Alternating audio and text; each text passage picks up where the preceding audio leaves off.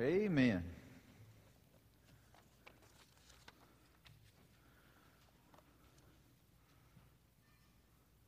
I think we're missing a few folks today.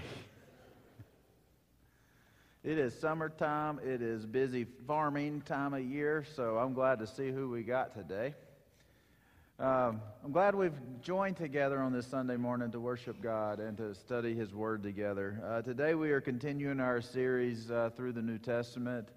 This Sunday falls on Romans chapter 12. The context of this chapter is Paul's discussion on Gentiles being grafted into the faith and what the mystery of Israel's salvation is. And basically for Paul, this wasn't a new religion. This wasn't a separate form of Judaism. This was the fulfillment of what it meant to be a Jew. And what that meant was as those who had rejected it, him being one of them, rejected Christ being their Messiah, they had rejected God's plan for Israel. And in the process of their rejection, it opened up the gospel to all the world, to the Gentiles, as he describes as this wild olive branch being grafted in to the community. But he doesn't want the Gentiles to take pride in this, because just as easily as they were grafted into the family of God, so true will it be that if Israel repents, that they will come back to it. But this is the context on where we're at, because for those who have found faith, who have found salvation in God, it is easy to take pride that you no longer face the judgment you so justly deserved. That even though you lived in an unrighteous state, God had mercy on you. And that He forgave your sins because He sent His one and only Son, Jesus, to die on the cross for you. And so as he goes through this mystery and how all this stuff works, which if he struggled with trying to understand it all, how are we going to understand it today? But he does say this. Verse 1 of chapter 12 is, I appeal to you, therefore, brothers. He said, even in light of this mystery, I appeal to you. And based on this great mystery of how God's salvation works, how this salvific plan for humanity unfolded, he appeals to you. It says, therefore, brothers, by the mercy of God, to present your body as a living sacrifice, holy and acceptable to God, which is your spiritual worship. So, what do we have to give back to God? Can we work our way into His grace? No, we can't. We can't do enough good deeds to somehow earn favor in God's sight. Because God is the creator of everything, all that exists. He created you. He created your neighbor. He created all of those around this great globe. He says, if you can't work your way, how do you truly worship God for what great generosity He has bestowed on us? He said, present your body as a living sacrifice. He goes on and says, do not conform to this world, but be transformed. Be transformed by the renewal of your mind, that by testing you may discern what is the will of God, what is good and acceptable and perfect. This is how we learn to live. If you've ever learned a trade, if you've ever learned the art of farming, you will understand that there's only so much you can get out of books. Now, a formal education has its benefits, but we'll know that it doesn't matter how much you learn in book knowledge until you put your hands to the plow, until you pull the weeds, until you put the fertilizers out and all this stuff that you learned in the book. It will never be perfected in you. Because most education that we will find is theory. It is a theory based on human observation and what has worked in the past and what most likely will work in the future. But, you know, if you're a farmer, you know that what worked today may not work in the future.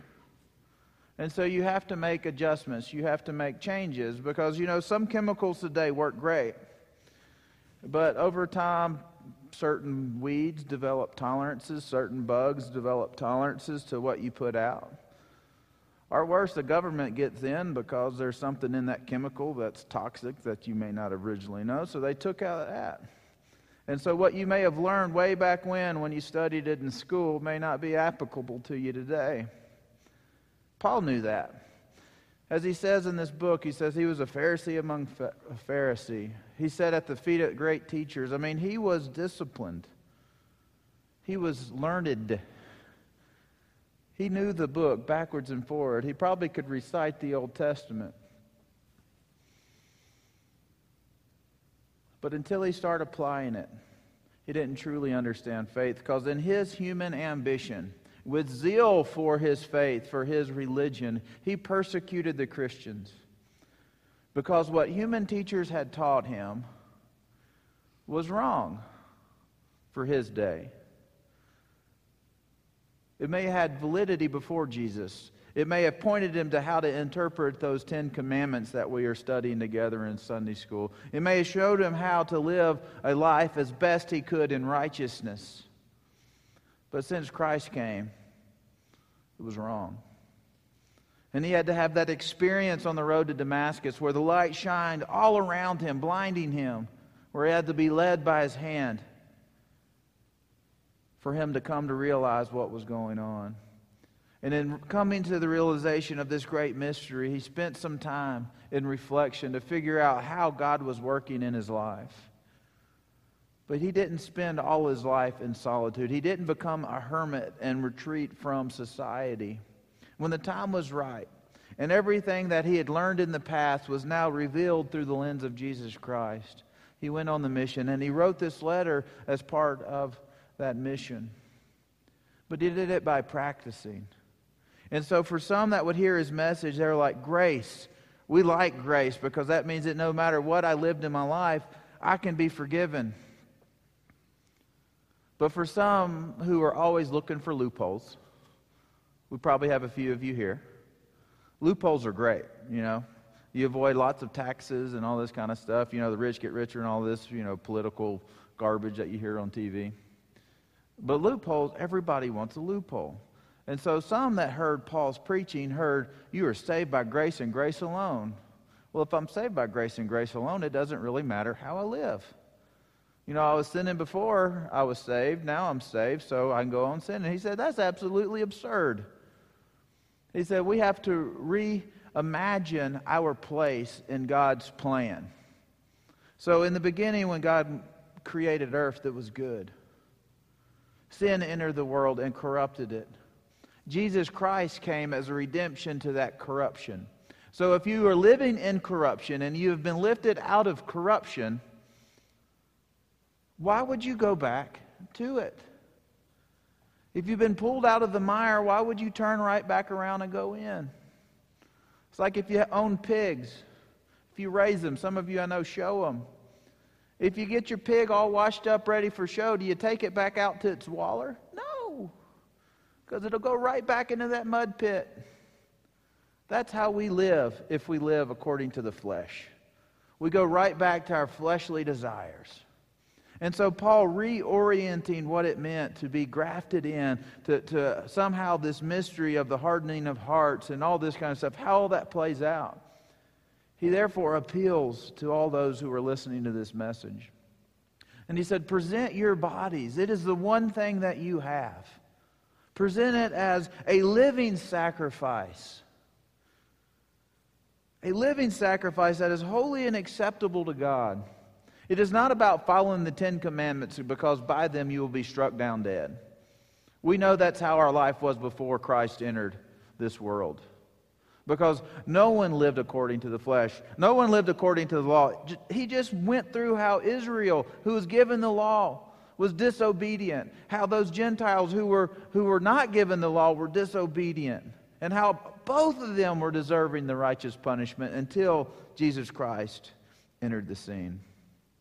He said, so if you want to live by this Christian life, you ought to present yourselves, not because you have to, not because it earns salvation, because this is the only way that you can worship God our Father.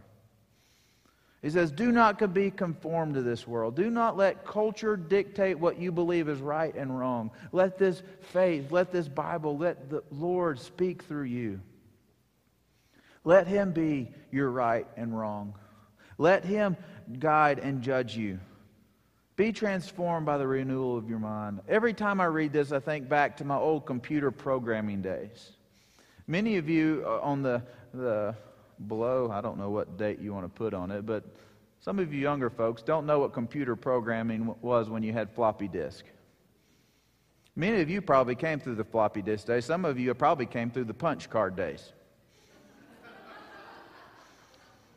But in computer programming, there was a common phrase that the teacher repeated over and over and over again.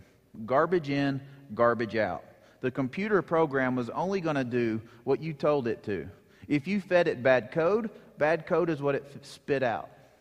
And if you worked hard and you made sure everything was in, by the end of that semester, you got your computer to go bing, bong, bong, bing, and you're like, that's so cool! Now people are developing apps for your cell phone. But hey, back in the day, that was awesome because we had green dot screens and everything else. But garbage in, garbage out. If you feed off of this world, what it has to offer, you are feeding your soul with the garbage that this world has.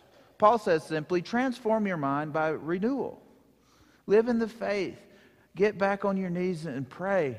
These kind of things. He said, but be transformed by what God has offered you, what is good and pleasing. And part of that starts with how you live your life. Live it as a sacrifice unto the Lord. People should know that you are a Christian not by what you say, but by what you do. It is by your actions you preach louder than any words. You can speak the correct theology. You can have the right answers. You may have the most evangelical talk. But many evangelists have failed because of sin and corruption, because of the flesh.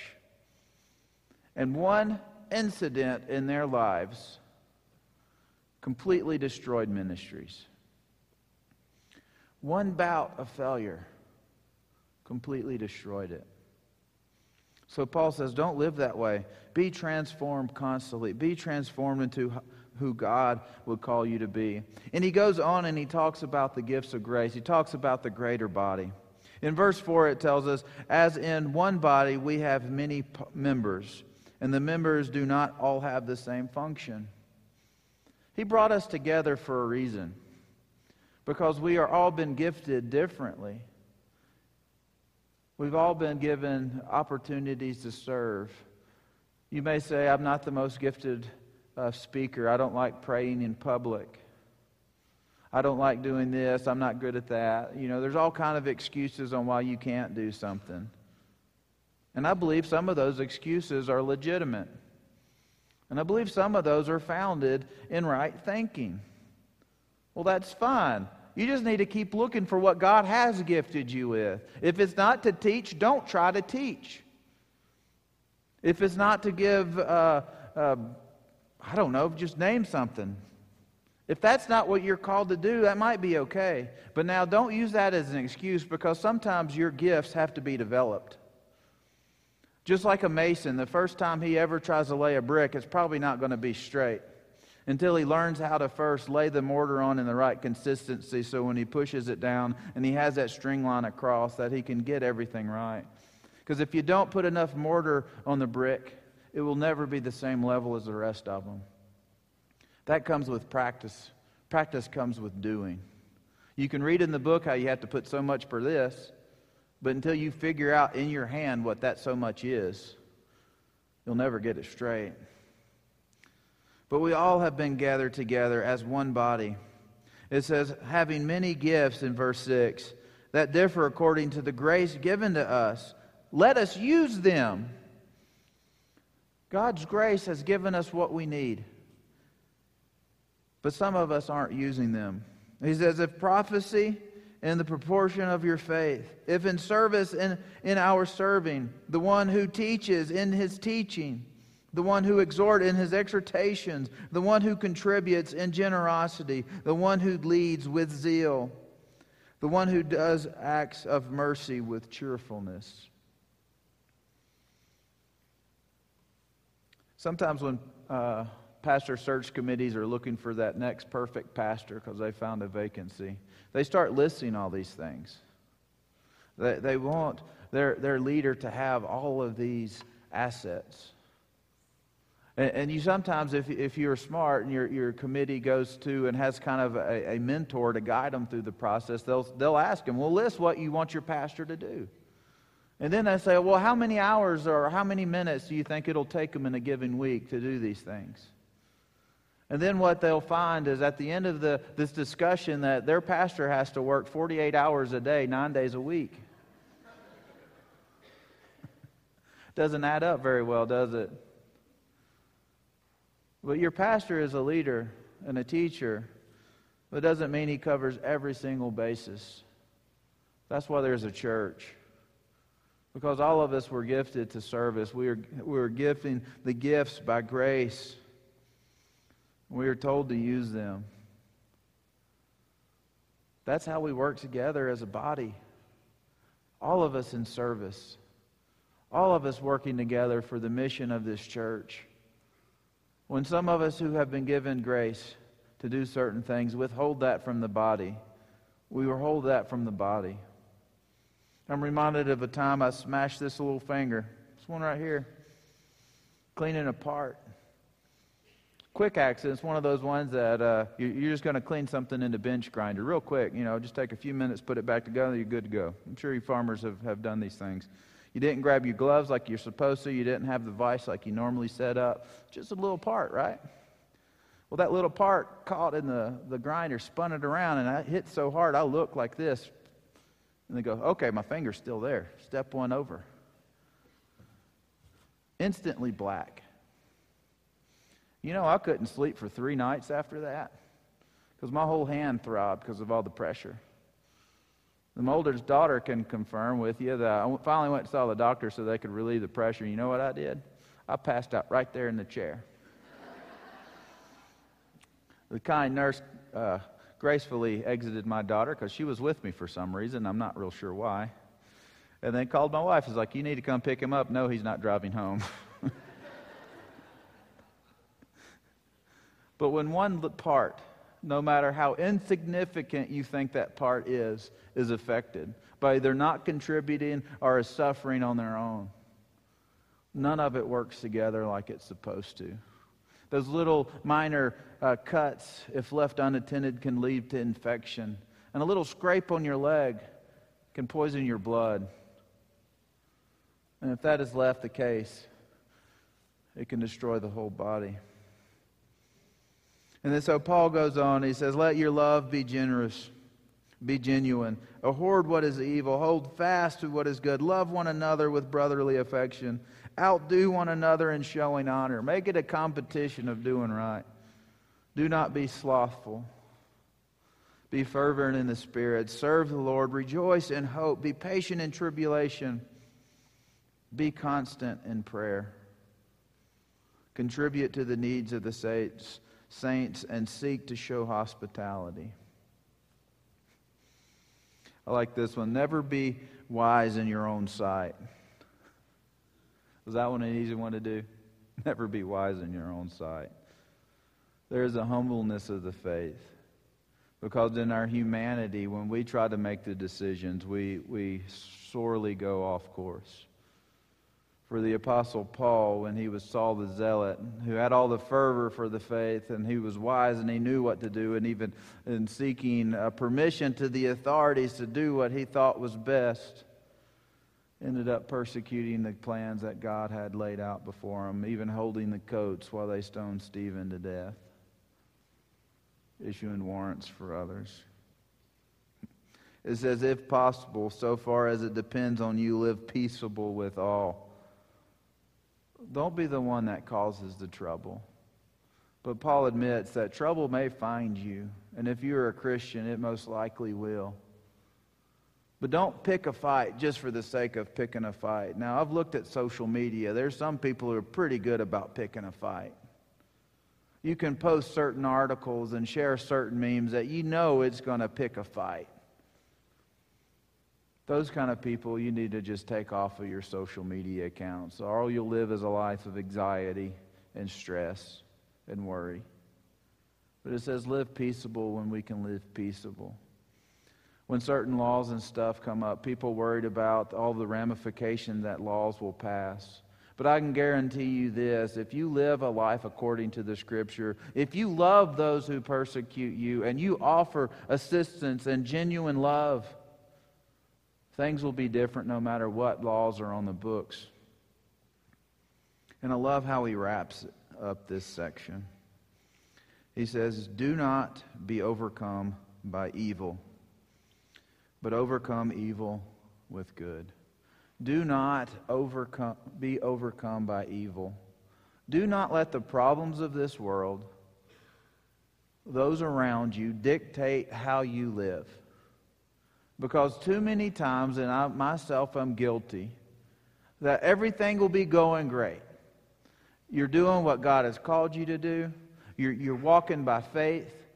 And then somebody will attack you. Maybe a slight comment, maybe a criticism that you weren't planning. You could have had the most wonderful day and everything seemed to go right. And then one comment can ruin that. Let's do the math. 1 minute of the day, probably less than that, for a piece of criticism to change the course of your life. And you're going to have to do the math because I didn't before. 24 hours a day, most of that went well. 1 minute of your day. Guess what? That 1 minute of the day can affect you the rest of that one, the next day, the next week. And for some, that 1 minute can affect them for years. I know family members who don't speak because of an inheritance squabble. One part of their relationship with that sibling, one critical moment, 1 week of time, led to utter separation for the rest of their days. That's what Paul's talking about. Don't be overcome when bad things happen to you, when evil things happen to you, when things that are inconsistent with the good that is around you happens to you. Don't be overcome by that. The only way you can overcome evil and bad things when they happen to you is by letting good rule in your life. So if that one criticism came and you let it ruin your week, you're letting it have power over you. If somebody did something to you and you're mad about it and you're dwelling on it and you live that life, and every time you see this person, you're like, I can't stand that person because they did such and such. What they did is having power over you, and you are letting it control you. And more than likely, if you ever confront that person about what they did, especially if it was months ago, years ago, they probably won't have a clue of what you're talking about. Because for them, they were exercising power over you that they didn't even know they were doing.